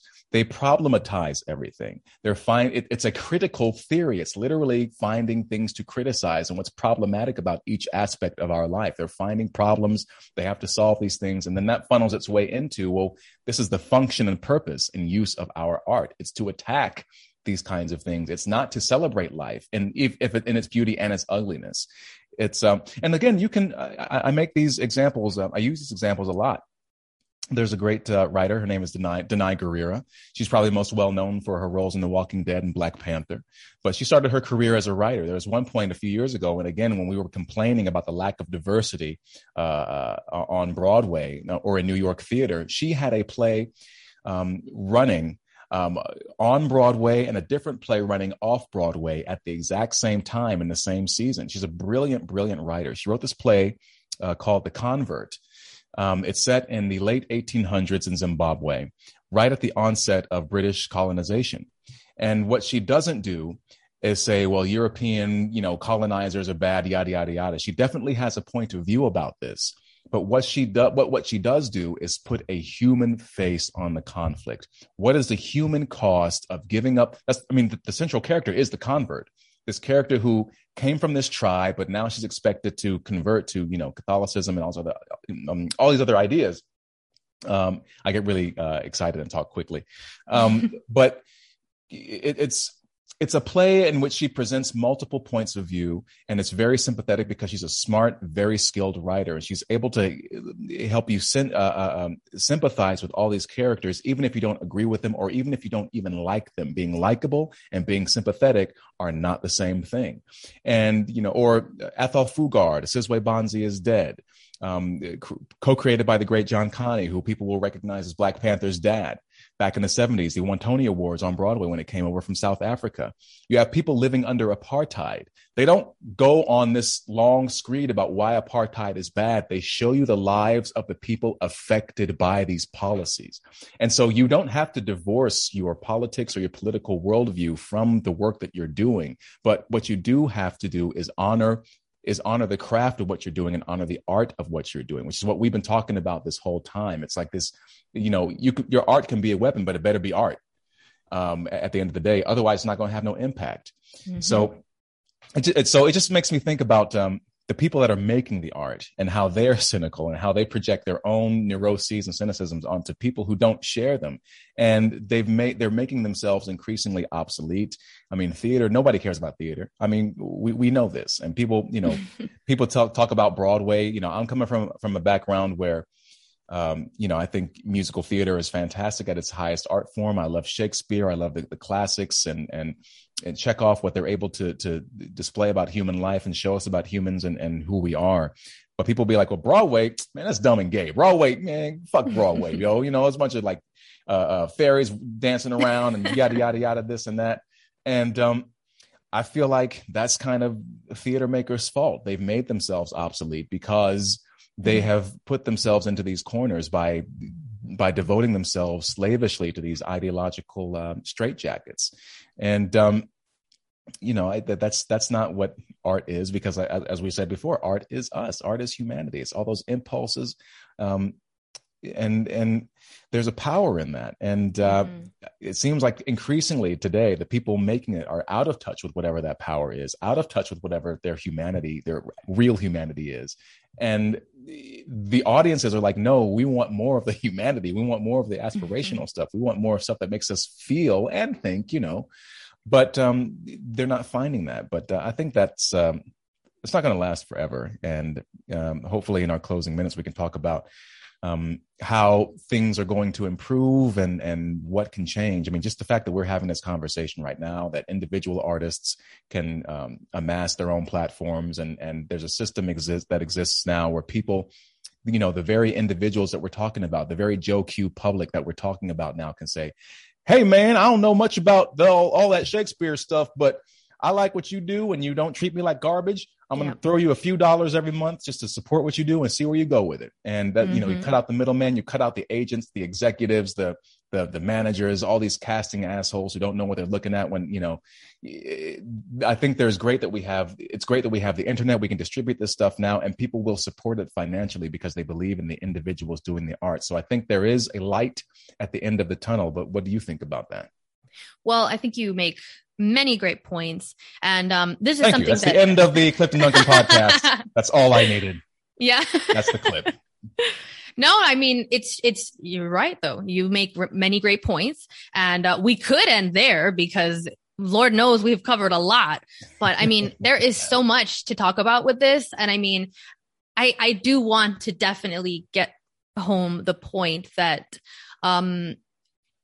there is a kind of rebelliousness in art. And I think art that is treated as a tool solely becomes, or a status symbol. This is something that's important to recall. The history of art revolves as being something that elites or the upper class or whatnot ally themselves with as a status symbol. And so these systems that produce art are always going to be vulnerable to the kind of stagnation that comes from too much emphasis on production and profit and pleasing people of a certain group. Art needs to be allowed to be chaotic, because that's what it is. It is this dance between chaos and making sense of that chaos. And because that is what life is for the most part. I mean, every day something new can happen that you had no idea would occur. That's chaos. But the way that you manage that life is the sense that you make of that, the order that you bring to your life, the meaning. And so this is, I think ultimately what happens to institutions that become stagnant because they become too obsessed with the idea of their own preservation and their own stance, their own image within that industry, is that they crumble. And we're seeing that with journalism, with the media. We're seeing people turn away from legacy media and go towards smaller independent sources of media. We're seeing people turn away from these larger productions of film and music, and find indie creators that they align with and support them directly. And so it's a great thing that we have these avenues available, because that's what keeps it alive. Because there is always the danger that our art just becomes propaganda, that our art becomes to be more direct and less, intellectual, academic about it. It becomes advertising. It becomes a product. And so that's that balance, because of course you want to make money with your art. I'm not saying you have to be, you don't have to starve forever. And there is a degree to which you want to pay attention to whether something is working. Now, of course, that's the balance between, well, I still love what I created, so whether other people like it or not, okay, I'm still going to keep going down my path. It may be that your culture at the time cannot see the value in that, which is very much the case with wonderful artists, is that they were so far ahead of their own culture that their culture could not appreciate them. But that requires a very high level of self-reflection. And, that's something that ultimately you're going to go dry if you're trying to create something for some type of approval or acceptance, or positioning yourself within a certain group or the culture at large, and you don't get that approval. You're going to drop that thing right away, because the main goal was the approval. So an artist that is truly in it for the art is not in it for the approval. That's nice, but you don't turn your back on your art for approval. And that comes to this whole idea now where we have people kind of mobbing whatever they don't like, and crying out that it be removed or be censored. I mean, didn't there recently get an episode of The Office taken down from, I think it was taken off of Comedy Central. There's one episode that was like their Diversity Day episode or something. First of all, The Office is a masterpiece. So there's no debate there in my mind. Well, the British version, we don't have to get into it. I think the British version is a masterpiece, and the American version, but I'm also a pretentious snob. So I love the American version. I haven't even watched the British version. Okay, USA. So that is the end of this podcast. It's been lovely talking. You're going to leave me on that note? That is also that you've canceled our or any budding relationship we may have had. I got myself canceled. It was inevitable. American, but please. No. But point is, whether I like it or not, you don't remove things from the culture out of this idea that we have to protect people from bad art. Let it be bad. Fine. Then what happens is people don't like it, and then it doesn't do well. The end. That's how that works. So, I mean, but there's this idea of this kind of like central planning of art that we're going to dictate through, mobbing or whatever gets green lighted by the higher ups, what can be created. And it's the opposite of the artistic process. The genuine artistic process is between the artist and the art. And so the more we start including other factors, other entities, other interests in that, the more we convolute the art that we're creating. And then you get these mutants that claim to be art, but they have this sense of hollowness, this sense of, a kind of sickly hand reaching out for some goal, but with no true momentum, no true life behind it. I mean, there's excellent art that is in the service of political ideals or some greater goal, but it's so true to the artist that it has that life behind it. It can't be something where, okay, I want to create art that touches on X social issue. Let me go check the notes on X social issue. Okay, so that's not art. That's advertising. That's what we do when we all sit together and we say, okay, how are we going to sell this product? Okay, Bob, what's your idea? Okay, Jenny, let's use this line. That's not art. That's advertising.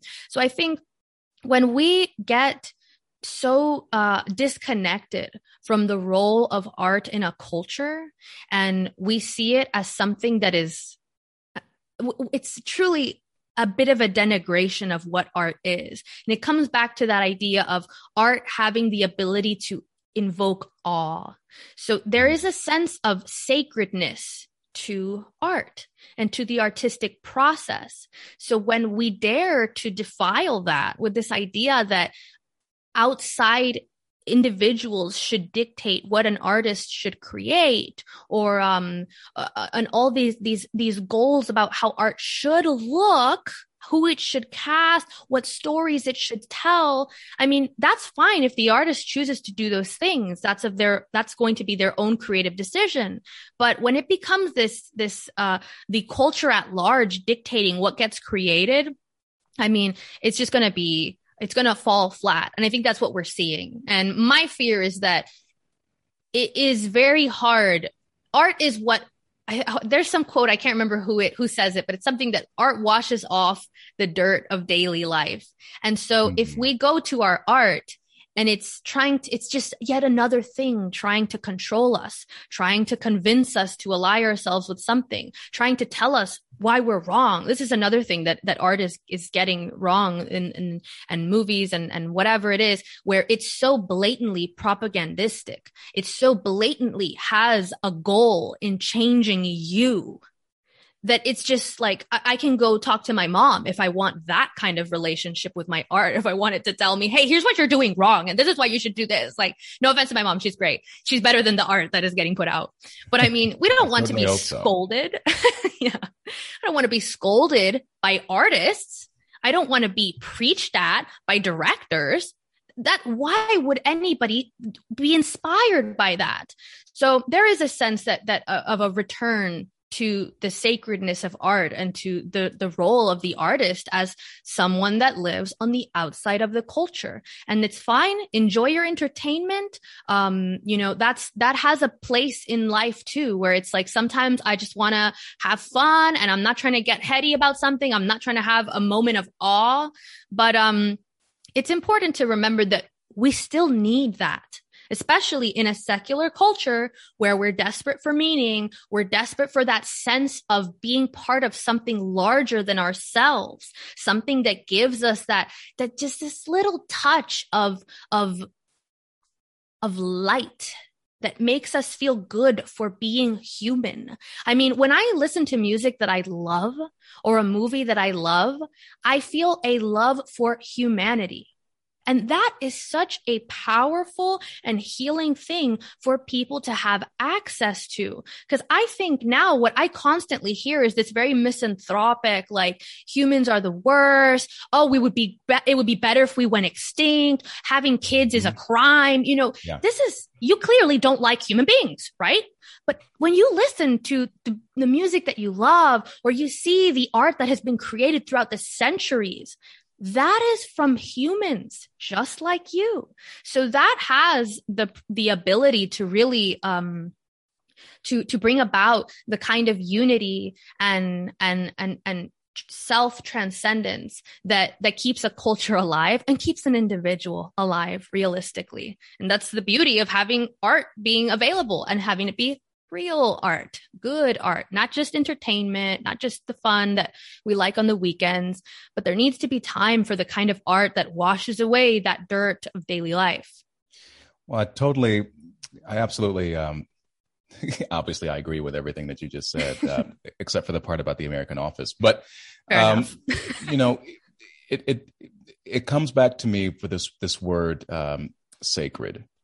And, in thinking of why this kind of conversation is very important, it may sound hokey to people, it may sound a bit pretentious, but I do think it would help us out a lot as a culture and as individuals if we returned to this idea of art as sacred. And it's not to elevate, artists to this level of, deities or people who should be worshipped. I mean, I think we're all kind of sick of celebrity worship as a culture anyway, but it's this idea that art is more important than we're making it, and that it is sacred. And it comes back to this idea of art. You can think of it as these creations that we share with the world, but really at the end of the day, art is us. I love what you talked about with awe. And when you're feeling that awe, when you're shedding tears when Lear carries his daughter out on stage, spoiler alert, sorry guys, it's 500 years old play, come on. when I first read that, I just was weeping. And when you see it on stage, when it's played very, very well, that the feeling of a man losing his best daughter, the only one who really loved him, and him realizing that humanity, that jacks you into the people Shakespeare was writing about. It jacks you into the person sitting behind you, beside you. It jacks you into the people who aren't even in the theater that night or in the cinema that night. And I guess the point that I want to leave with is the reason that all this is important, even if you think it's gobbledygook, if you think it's too mystic or kind of woo-woo, whatever, is that you ignore art to your own peril and to the peril of your civilization and society. Because like it or not, if you think, we're kind of weird, or we think artists are crazy or whatever, art is you. Art is humanity. And what you feel with art is the feelings that art evokes, they connect you to the rest of humanity. And you can't have a healthy society, you can't have healthy people who are disconnected from that. And so when we talk about these culture wars, I want people going forward to understand that artists, true artists, not the careerists, not the people who just want to be famous. There's a lot of those motherfuckers. They're really annoying. I don't want fame. I just want money. All the people who are really dedicated to the art are really trying to serve you. And in a way, they are connecting you to your ancestors. They're connecting you to the people, to your children and your children's children. This is so, so vitally, crucially important. It is sacred because life is sacred. Humanity is sacred. People are sacred. I'm saying this as an atheist. I don't use the word sacred a lot, but I feel like if we're going to keep going in this direction, a sort of godless direction, if you say that much, if you want to put it that way, we need something to fill the void. Conservatives talk about the God-shaped hole, how we need more religion. I'm not sure that's the answer. But I do know that we need something. And I feel like art is something that's so universal that we could all benefit from partaking in it and respecting it and consuming it, and better yet, creating it. I close on this note from Joseph Campbell, who gave a bunch of interviews. You can find them online, just about myth and myth making. And he talks about how the best stories and the best poetry, the best writers, they remind us of what it feels like, the experience of being alive. And that is what we need to really harness in on, is the experience of being alive, because being alive, we are alive for such a short time. But instead of using art as a weapon, instead of using art in this shallow, hollow way of trying to affect change or start a conversation, no, instead of trying to affect change, why don't you affect people? Why don't you affect emotions? Why don't you go back to that? And then you have a greater chance, a greater likelihood of affecting the change you want to see in the world. That's the end of my spiel. I hope it was inspirational to all of you. This has been the Clifton Duncan podcast. Now, to my goblin-looking co-host or guest, how can people find you and get in touch with you if they choose to do so? Yeah, well, I can be found on Twitter and Instagram at Salome Siboney. I hope you will put that in the show notes for people, because I won't try to give that spelling out. And I can also be found on Substack, writing a newsletter called Weird and Good, which is also equally spelled in a difficult way. And it's Gud with an umlaut. I try very hard to make sure that people cannot find me, clearly.